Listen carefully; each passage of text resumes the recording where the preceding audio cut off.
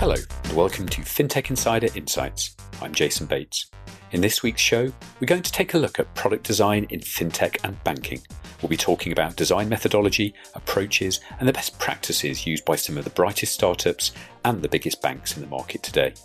I pulled in some experts from the front line, and together we'll hear how they approach design and product creation in financial services, looking for what's different and what's the same.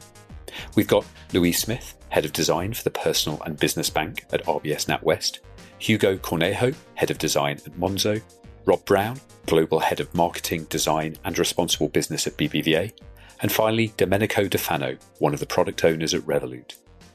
To start the conversation, I wanted a framework that all of my guests could talk around, something we could use as an anchor for the conversations, and something that would let the experts talk about how they approach design. I chose something called the Double Diamond. It's a super basic design framework, which consists, unsurprisingly, of two diamond shapes laid end to end. The first diamond represents the discovery and definition phases of product design. Your thinking diverges as you explore a particular problem area, spreading out to bring in all the research and insight you can find, and then converges to a definition of the problem you want to solve, something that's prioritized, your brief. You then get onto the second diamond shape. You've decided on the challenge, and now it's time to develop possible solutions, diverging again, and then delivering them, converging onto something that actually makes it into customers' hands. And then you iterate from there. With this framework in mind, I put questions to our industry experts to find out how they approach this design process, something that moves from the twinkle in someone's eye to actually getting digital products into customers' hands. I wanted to find out not only how they design their products and solutions for their customers, but also how they thought about that process and how their teams are structured and what the context for their work was in terms of company culture and mindset. First up, I asked Louise Smith from RBS whether there's a place for design in a big bank. Design for me, the biggest part of design, and actually for banks introducing design was actually quite a big culture change. For me, design is about how do you innovate around the customer? How do you bring those customer problem statements? How do you bring new ideas? How do you take those challenges that we might have? We might have tried it somewhere in the organisation before, but it didn't work. So actually, how do we use design to bring that back in? Is timing ready, or are we too early, too late? So all of those factors, and that's why for me it's a skill, and ideation doesn't actually always work, and we shouldn't get too caught up on that. So the methodology is the methodology. I think we all use a broad same one. Double diamond, ideation, discovery, developing out the ideas, all these things. But I think it's more the behaviour, the environment and the leadership. So, I mean, most banks are wrestling with how do you shift away from product lines and distribution lines, actually, but how do you manage end-to-end customer journeys and end-to-end experiences? But actually, what I think is exciting about that is you don't just think about what you're going to change in the experience or what you're going to innovate around the experience, but also how you run the experience on a day-to-day basis. I think the areas that we wrestle with still, particularly within design type of phases, is those areas of how do you stop unconscious bias? How do you stop your own viewpoints coming to the table? And actually leaving, how I describe it, the hierarchy, the kind of positions at the door. We don't follow any strict, guidelines or design system. This is Domenico Defano from Revolut. What's really important at Revolut is, I think, to be very focused on what we do and to really quickly go to market, test ideas, and then move on if something doesn't work and double down on what works. It's definitely not a top-down approach in terms of what to build. What we think about is what problem do we solve for the customer, for the user. The customer is only going to use your product if it saves them time, it saves them money, it does something that's better than other products. And even then, it's not going to be easy because people are constantly bombarded by information. So they have to find you, they have to include your product into their daily life. That's a really, really tough job. And you can only do that if you're providing something very valuable.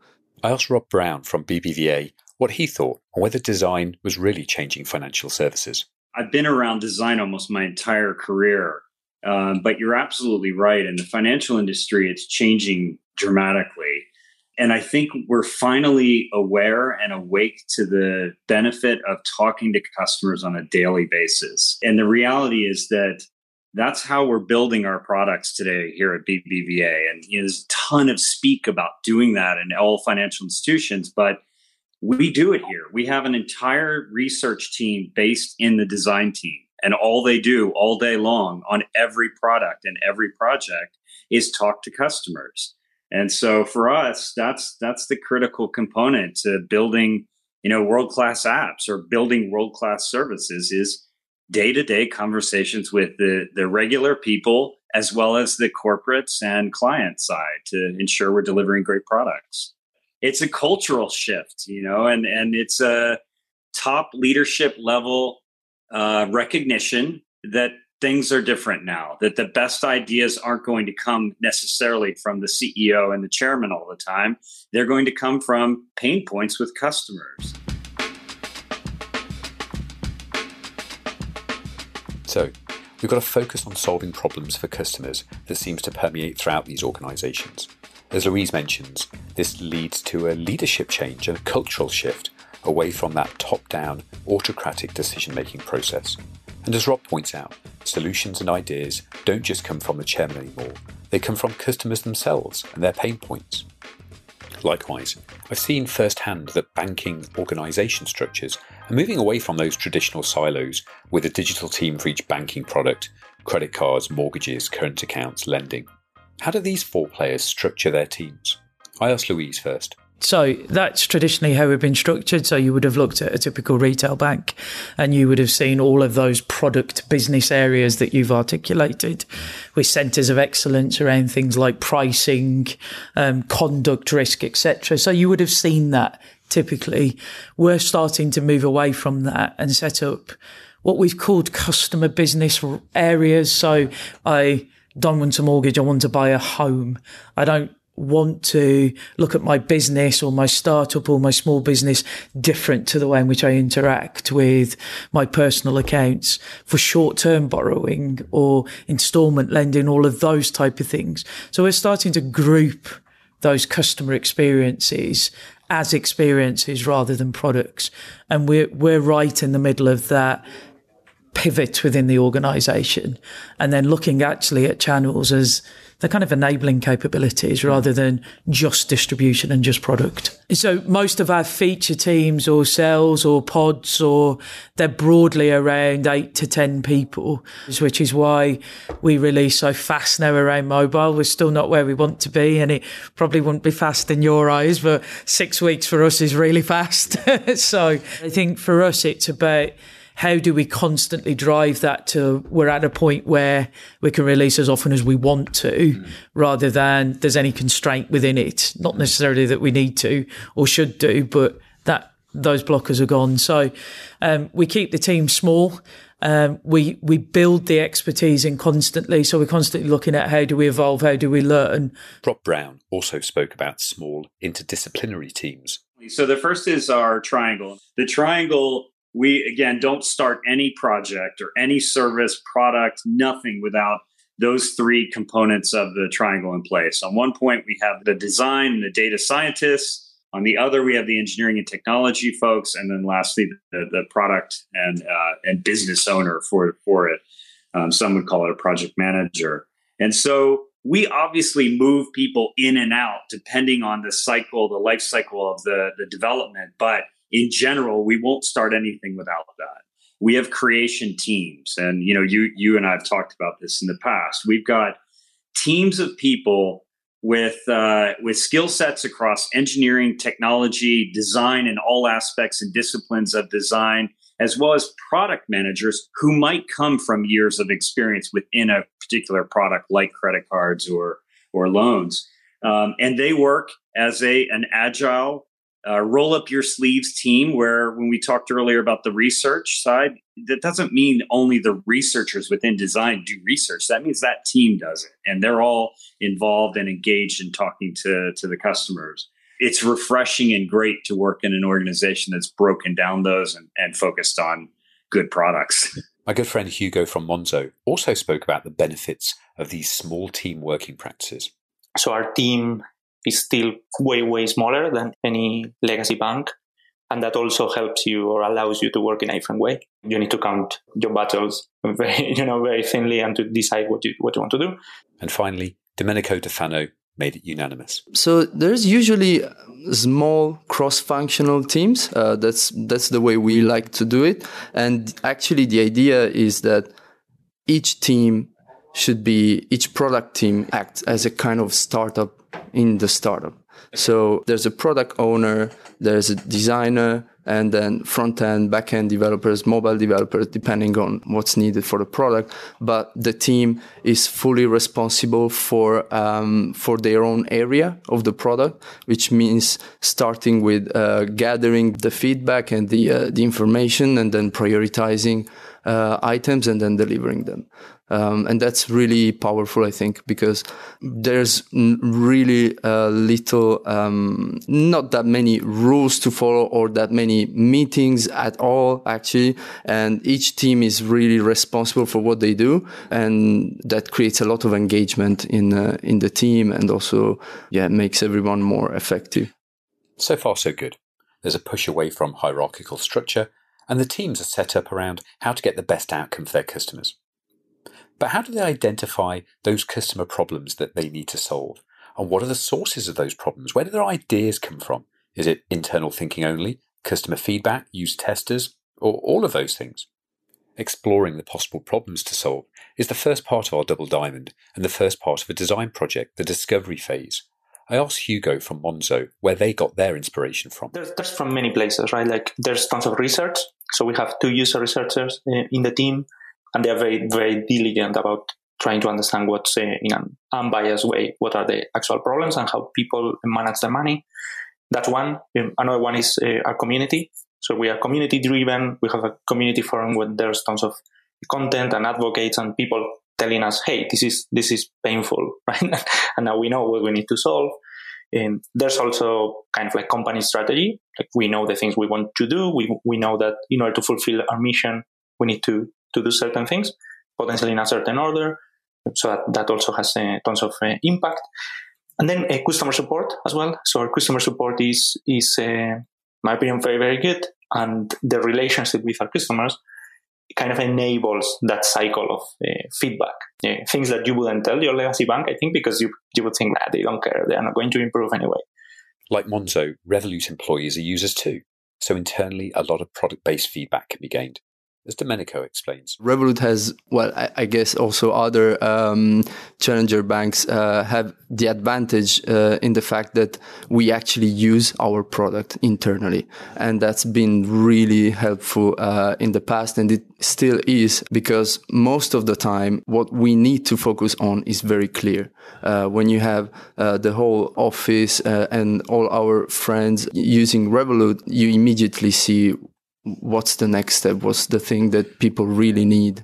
We also have external channels, lots of ways to communicate with customers, starting from the support, but also the community forums and then all the people that meet customers more frequently, and then they just send those ideas over. We have a really huge backlogs of ideas. I would say there's a little bit more of an issue in prioritizing them. Domenico's comment about the problem of prioritization leads us to the next part of the Double Diamond process, the define stage.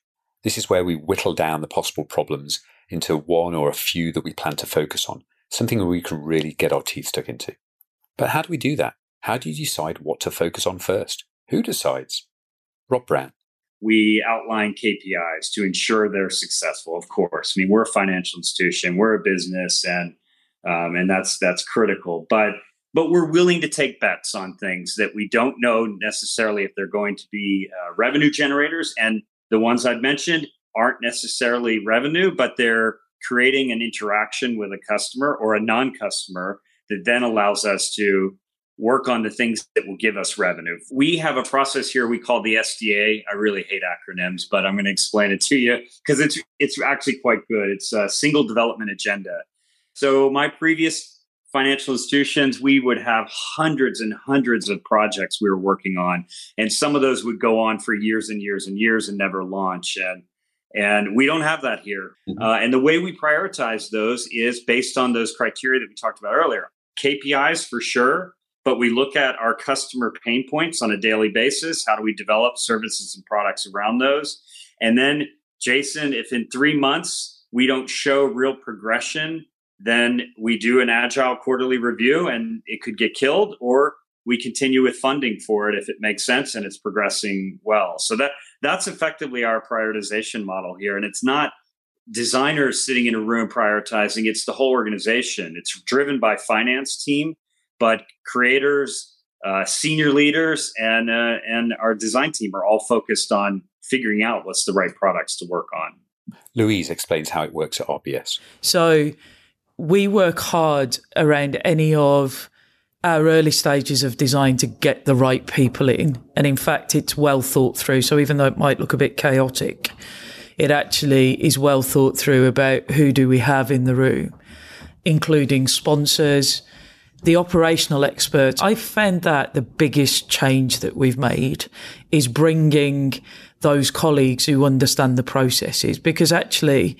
we found, particularly within the organisation, they're also the most disruptive around what we do. In fact, they're constantly looking at changing everything that they do, replacing it and moving on to the next thing, which is not always typical. So we work hard at the leaders who drive those sessions, the people and the construct within the room, and also how do we ensure those ideas have room to breathe before they're killed. I don't think we're there yet, but we're certainly, I think as we start to tilt towards business areas, you can see the areas that you need to start to address with data. But we also look at, in a targeted way, which areas do we actually want to accelerate or innovate on? So which areas do we test, but which areas do we really want to go after? Firstly, around decisioning. So I think one of our biggest challenges as a big bank is driving decisions at pace. And that probably isn't unique to banks. I think that's a challenge in a number of organisations. So decision is one area we really focus on in the design process, is making decisions, testing them and iterating them. I think the other thing is that having that, who are the people who are going to run this when we actually deliver it, build it, and test it into implementation, is having those all the way through the process, but also part of that decision making.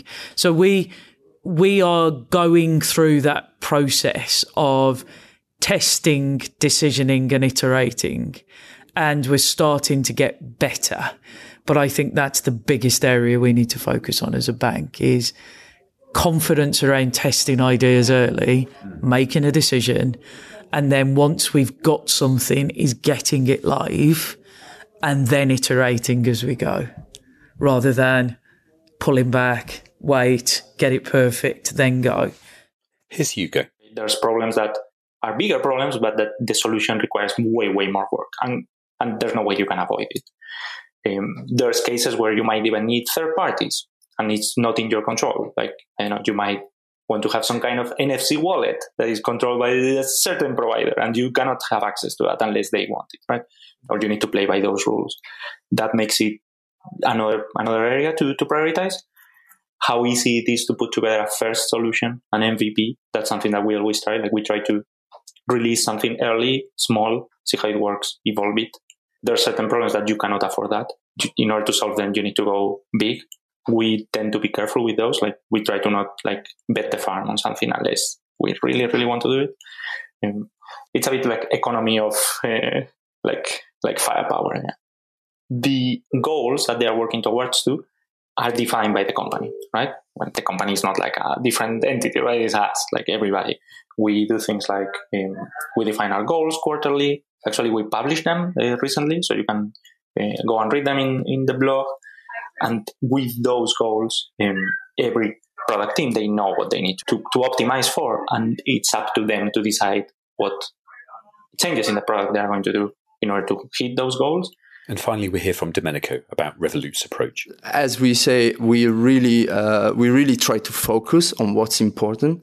And that's really, really helpful because we just think, okay, we have this list of 10 things, but which one is going to bring the number of users to, 10 times what we have today? What's going to really make people love our product more than their current bank?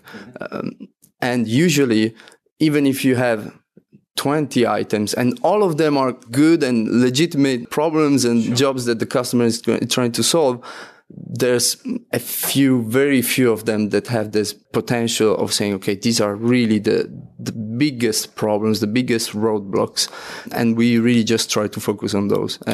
So it's a lot about saying no, actually, and saying, this is not going to move the needle that much.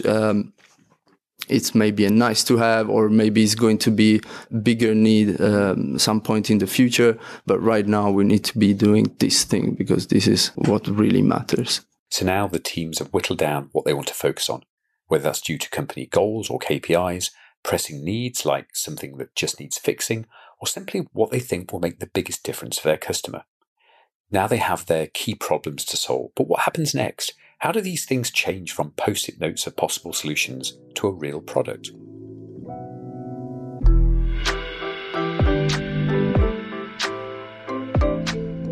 For this, we move into the third stage of the double diamond, the develop stage. This is where the designers really start to create real-world solutions or concepts to solve the problems they've identified, ready for iterating, building, testing. So how's it done? How do these people get to that first version? Having started a few companies and launched a few products myself, I'm interested to hear their approaches. How did they work on their solutions? Who did that work? And what are the other teams that are involved?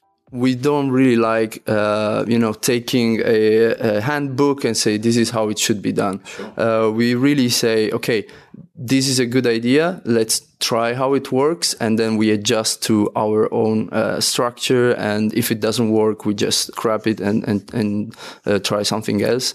We really put a lot of effort on logic and reasoning and actually to really hands-on, experience. It's really about trying things and being very critical about, does this work? Does this achieve any result? If not, then doesn't matter. It's not about who suggested the idea, or it's really about making things work. We have actually the same approach to QA. So once we develop, for example, we have a very strong culture on MVPs. Once we define the solution, we try to build the minimum, let's say, viable version of the product that still delivers the value, right? It's not just about, our MVP has 2 buttons and 2 screens, and it's like, okay, but this is crap. Like, nobody will want to use that. Yeah. It's just about not only getting the minimum viable solution in terms of development effort, but it's about the one that really delivers a value that is, better than anything else that's on the market. I think also having good people helps, because you can go to a person that has experience in compliance and tell you, hey, we had this great idea, we want to develop this solution, and they will just tell you, no, that's not possible, you can't do that. The challenge here is to say, okay, so let's try to see whether there's a way of doing this. Maybe you can, negotiate a bit on some of the things that you would like to achieve, but usually there's always a solution that allows you to create the solution you want, but still stay well in the regulatory terms. There's other cases where it's more like a snagging list of things to solve. There's other cases in which you kind of stop everything and you focus just on that. So I don't think there's a methodology as such. I think it's about communication and trying to identify what people like and what are their communication styles, preferences, and the rest of the team. Let's think about all the different players there, right? Like researchers, designers, product managers, engineers of front end and back end, different platforms, data analysts. At the end, it's almost like an orchestra, right? Like there's tons of people there. So I think it depends kind of on the piece of work. For us, for example, we don't do distinction of UX designers and UI designers. We talk about product designers. That for us is someone that can convert business needs and user needs into pixels or into solutions. So with that kind of mindset, every designer does whatever they need, right? Like there's people that think very visually and they start almost with a solution and then they diverge from there. There's people that simulate many scenarios in their heads and they don't need to plot them in order to simulate them. And then whatever they actually plot or sketch is very close to a very good solution because, that is their way of working. If you are a big organization and you have 300 designers, I can understand why they need to, lock things down and to say, hey, this works this way. This is the process. This is the output. This is the kind of like delivery. Because if not, it would be very, very difficult to manage performance. In our case, because we're still very small, we can get away with not needing so much process and kind of focus more on the actual outcome and iterate over that. Yeah, definitely. I mean, we have methodologies that we put in place across design that we're using. We kind of developed it across all the countries. There are cultural nuances in each country that require us to have slightly different creation process. But in general, we believe in a methodology that starts with the research of the full team and prototyping with additional customer and client feedback, and then development of the product. And then, that team doesn't just step away once it's in the market. That team can stay on for the progression of the product over years and years to continue to develop it and enhance it in the same way you have your updates on your apps on your phone for any other products. It's the same here at BBVA. And the direction of new products and new services is 100% run within our group. And so, again, because we're a creation shop, we're a creation company, it doesn't matter if you're a shaper, so you're a lawyer or in the procurement team, or if you're part of the creation of a new product, you're directly influenced by what happens in customer and client solutions. That's very different than my experience in past financial institutions, where you mentioned sort of siloed environments where CEO of credit cards is dictating what happens in the credit card business. We don't have that here. We have a creation process across all business lines, and it's the same across all of them and directly run by one gentleman. So it's a different process here, and it's successful. Louise mentioned earlier that getting to market and releasing in 6 weeks is fast for RBS. It's a real achievement. But for fintechs, for new players, fast speed releases, is what they were designed for. This speed of getting to market is a huge competitive advantage. New players can come up with an idea, test it internally, and release those products in beta, allowing customers to test and develop new solutions with them in real-life situations, feeding back into that ongoing design process. By contrast, big banks are often slower to get to market with more stringent in-house testing, regulation, compliance, governance, a whole host of things that just slow them down. But this is Rob Brown talking about the mantra of 369 at BBVA. And so the 369 is we want that team in place within 3 days, because obviously we're moving very fast here. We want agile teams put in place quite quickly. 3 days, team is in place. Within 6 weeks, we want our first prototype to review internally and to share with customers. And that prototype could be a piece of paper on a wall with a beautiful mapped out user experience, or it could be completely coded app on an iPad to share in a branch. And then lastly, we want to get our products to market within 9 months. Now, to a hot firm like yourself or a startup, 9 months is a bit ridiculous and long. But, you know the financial institution space, especially international companies, it can be years before you launch a product. So we've set a goal of 9 months. In many cases, we're hitting 6 to 8, but 9 months is still quite good for a financial institution. And now Domenico talks about the machine that is Revolut product delivery. I would say compared to big companies, it's just that the whole process is much, much quicker. There's a lot fewer people involved in the product, in the process. So once you just go through a few approval steps and confirmation from the testers, you're basically good to go. The idea is that releasing something for us, provided that all of the check boxes are ticked for compliance and risk and these kind of things, it's not that much of a problem for us. We can just start and then see how it goes from there and quickly change things. Actually, we really try to make sure that the release process is quick, so that when something is not optimal, we can just go and improve it, and in a week or a few days release a new version and fix the problems. The small number of steps involved in the decision making, especially autonomy, the fact that product teams have a high degree of autonomy and focus, and let's add the people as well.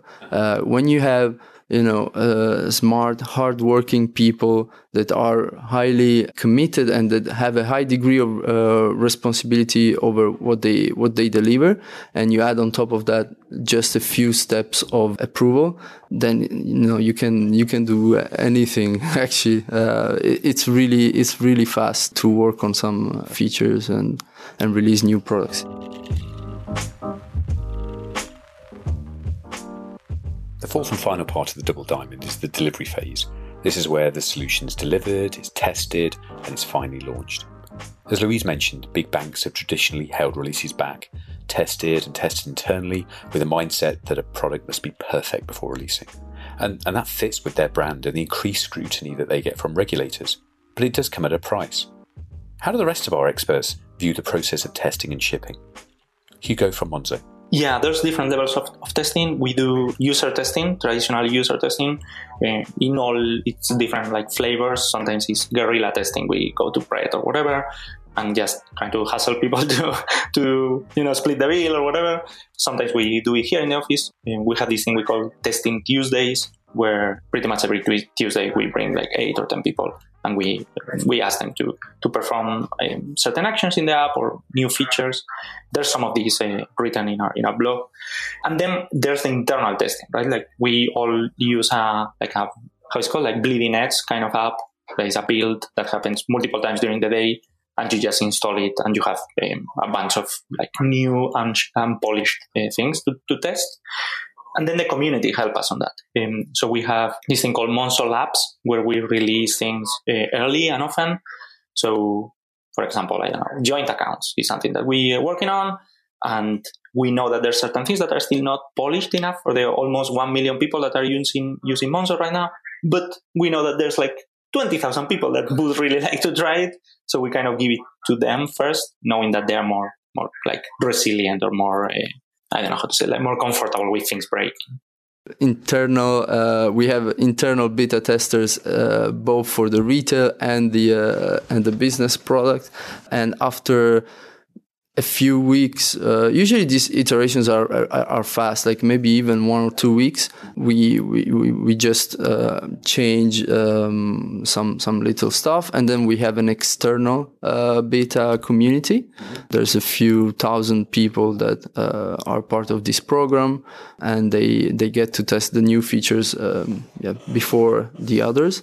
And then once that's out, that's good to go from the community, we roll it out to our customers. One thing that came across very clearly from all of our experts was that to ship great product requires world-class designers, product managers, and engineers. We wanted to find out how our experts go about recruiting and hiring these rare individuals. Is the banking industry really attractive to designers right now? And what should we look for when hiring design talent?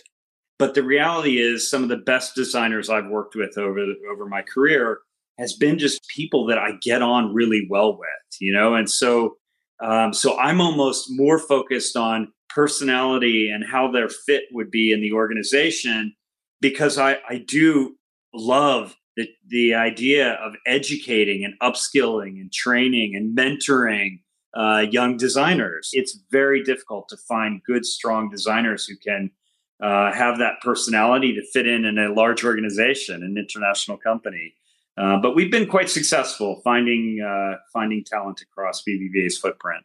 I would say the most important thing probably is about being really motivated to achieve your goal and really focused and to be able to solve any problem. If that's one thing I've seen at Revolut is nobody will ever tell you I don't know.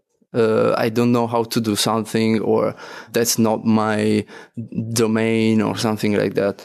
We try to hire problem solvers, and it's about people that are not afraid of just saying, okay, I don't know this yet, but just give me some time, I'll figure out what it is, and then we can solve this.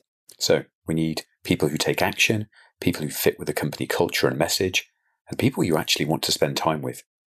Let's hear more from Louise and Hugo. Our biggest challenge, though, is retention of talent. Lots of designers, creative people don't look at banks, particularly RBS, and go, I want to be in there. So we have to think about ways to recruit and retain those people. So we spend a lot of time in universities. I do a lot of work in the Scottish community through my treasury role as a fintech envoy, talking to universities, talking to talent, looking at how do we retrain our own people, because I think that's absolutely key, is how do we give people that are in operations roles, frontline roles, opportunities to move into them. And then we look at how do we actually constantly build that skill in. But what we're looking for is people who will always evolve through that process, will constantly look at ways of learning, but also challenge and drive those changes into the organisation. So from a recruitment perspective, we've done a lot of recruitment recently around the behavioural point. And then how do we help build the knowledge and build the capability?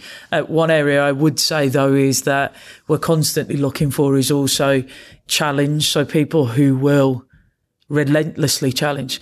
We get people to pitch, we get people to talk about how they would solve problems, we get people to actually talk about specific situations, and we even have people in the room who become a little bit obstructive through those pitches and processes to see how people react. So we try to mirror some of those day-to-day environmental things, including actually if something kind of feels okay with somebody, let's get them in, let's try and test, see if we work for them and see if they work for us. There's a part that is that the problem we are solving is really, really juicy.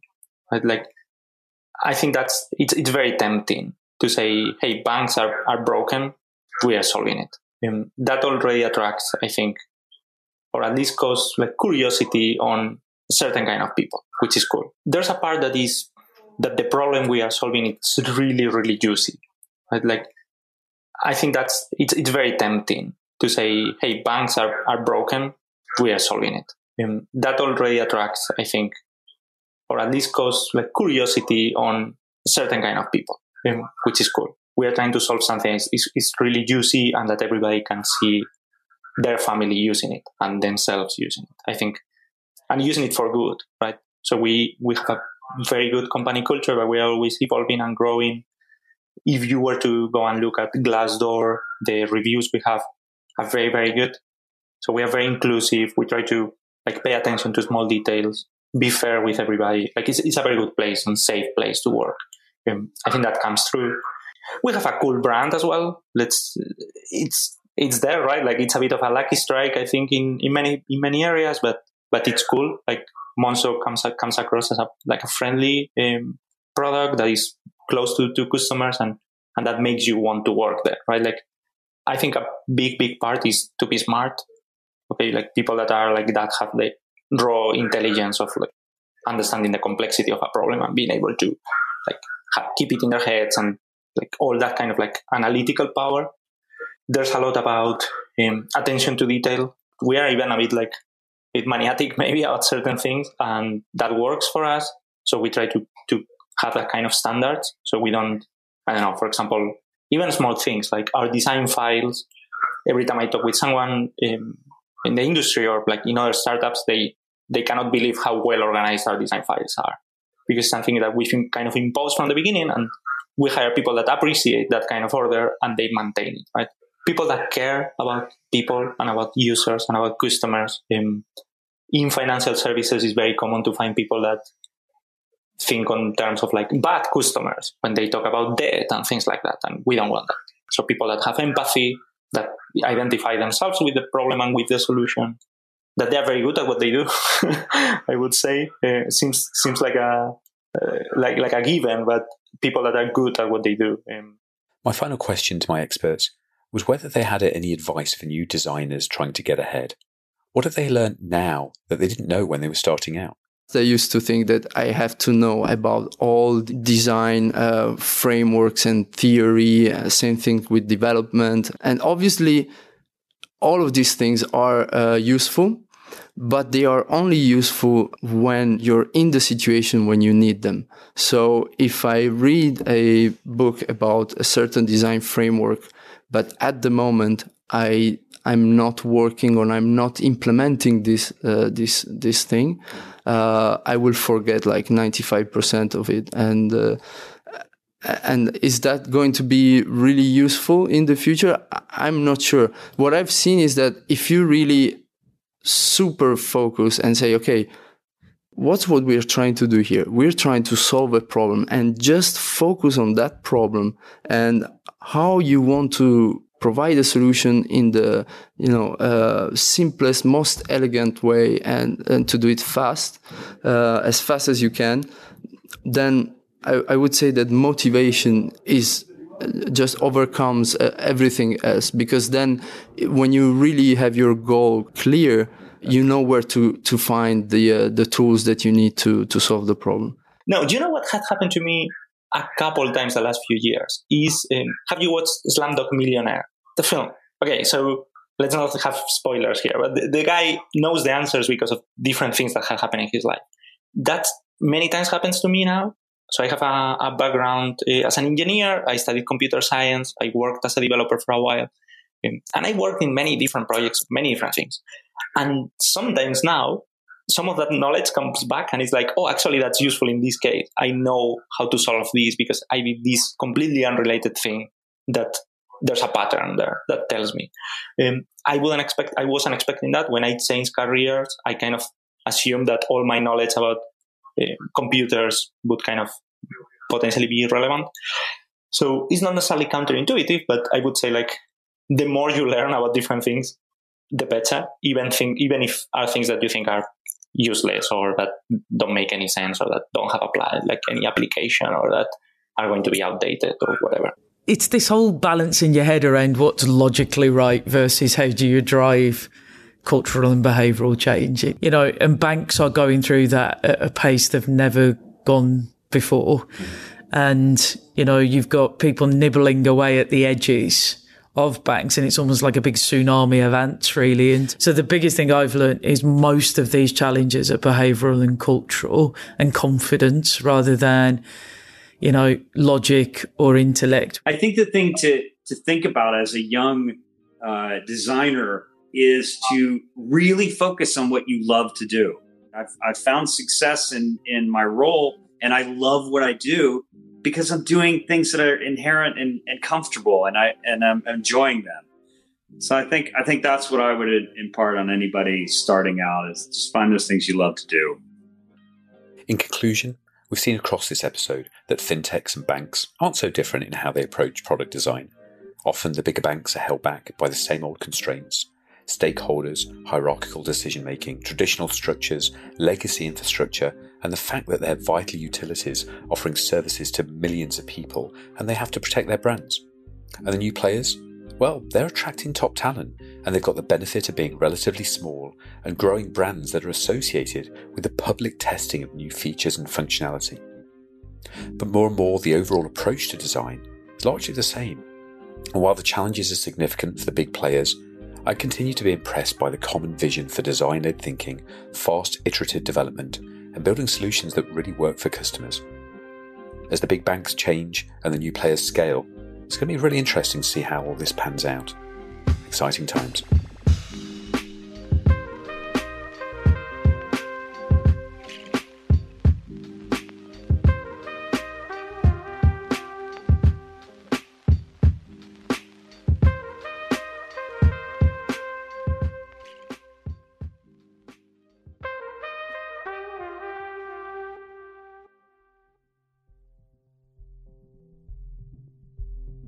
And this wraps up the Banking Design Insights Show. This episode was hosted by me, Jason Bates, written by Laura Watkins and produced by Laura Watkins and Pet Barisha, and it was of course edited by Michael Bailey. Thanks to Louise Smith, Rob Brown, Hugo Cornejo and Domenico De Fano. We're part of 11FS, where we work with large financial services clients to bring small talented teams together to launch truly digital ventures. To find out what we can do for you, visit 11fs.com or email hello@11fs.com. If we hooked you with this episode, be sure to subscribe on your favourite podcast client and follow us on Twitter, Facebook, YouTube for more exclusive content. Thanks for listening. Goodbye.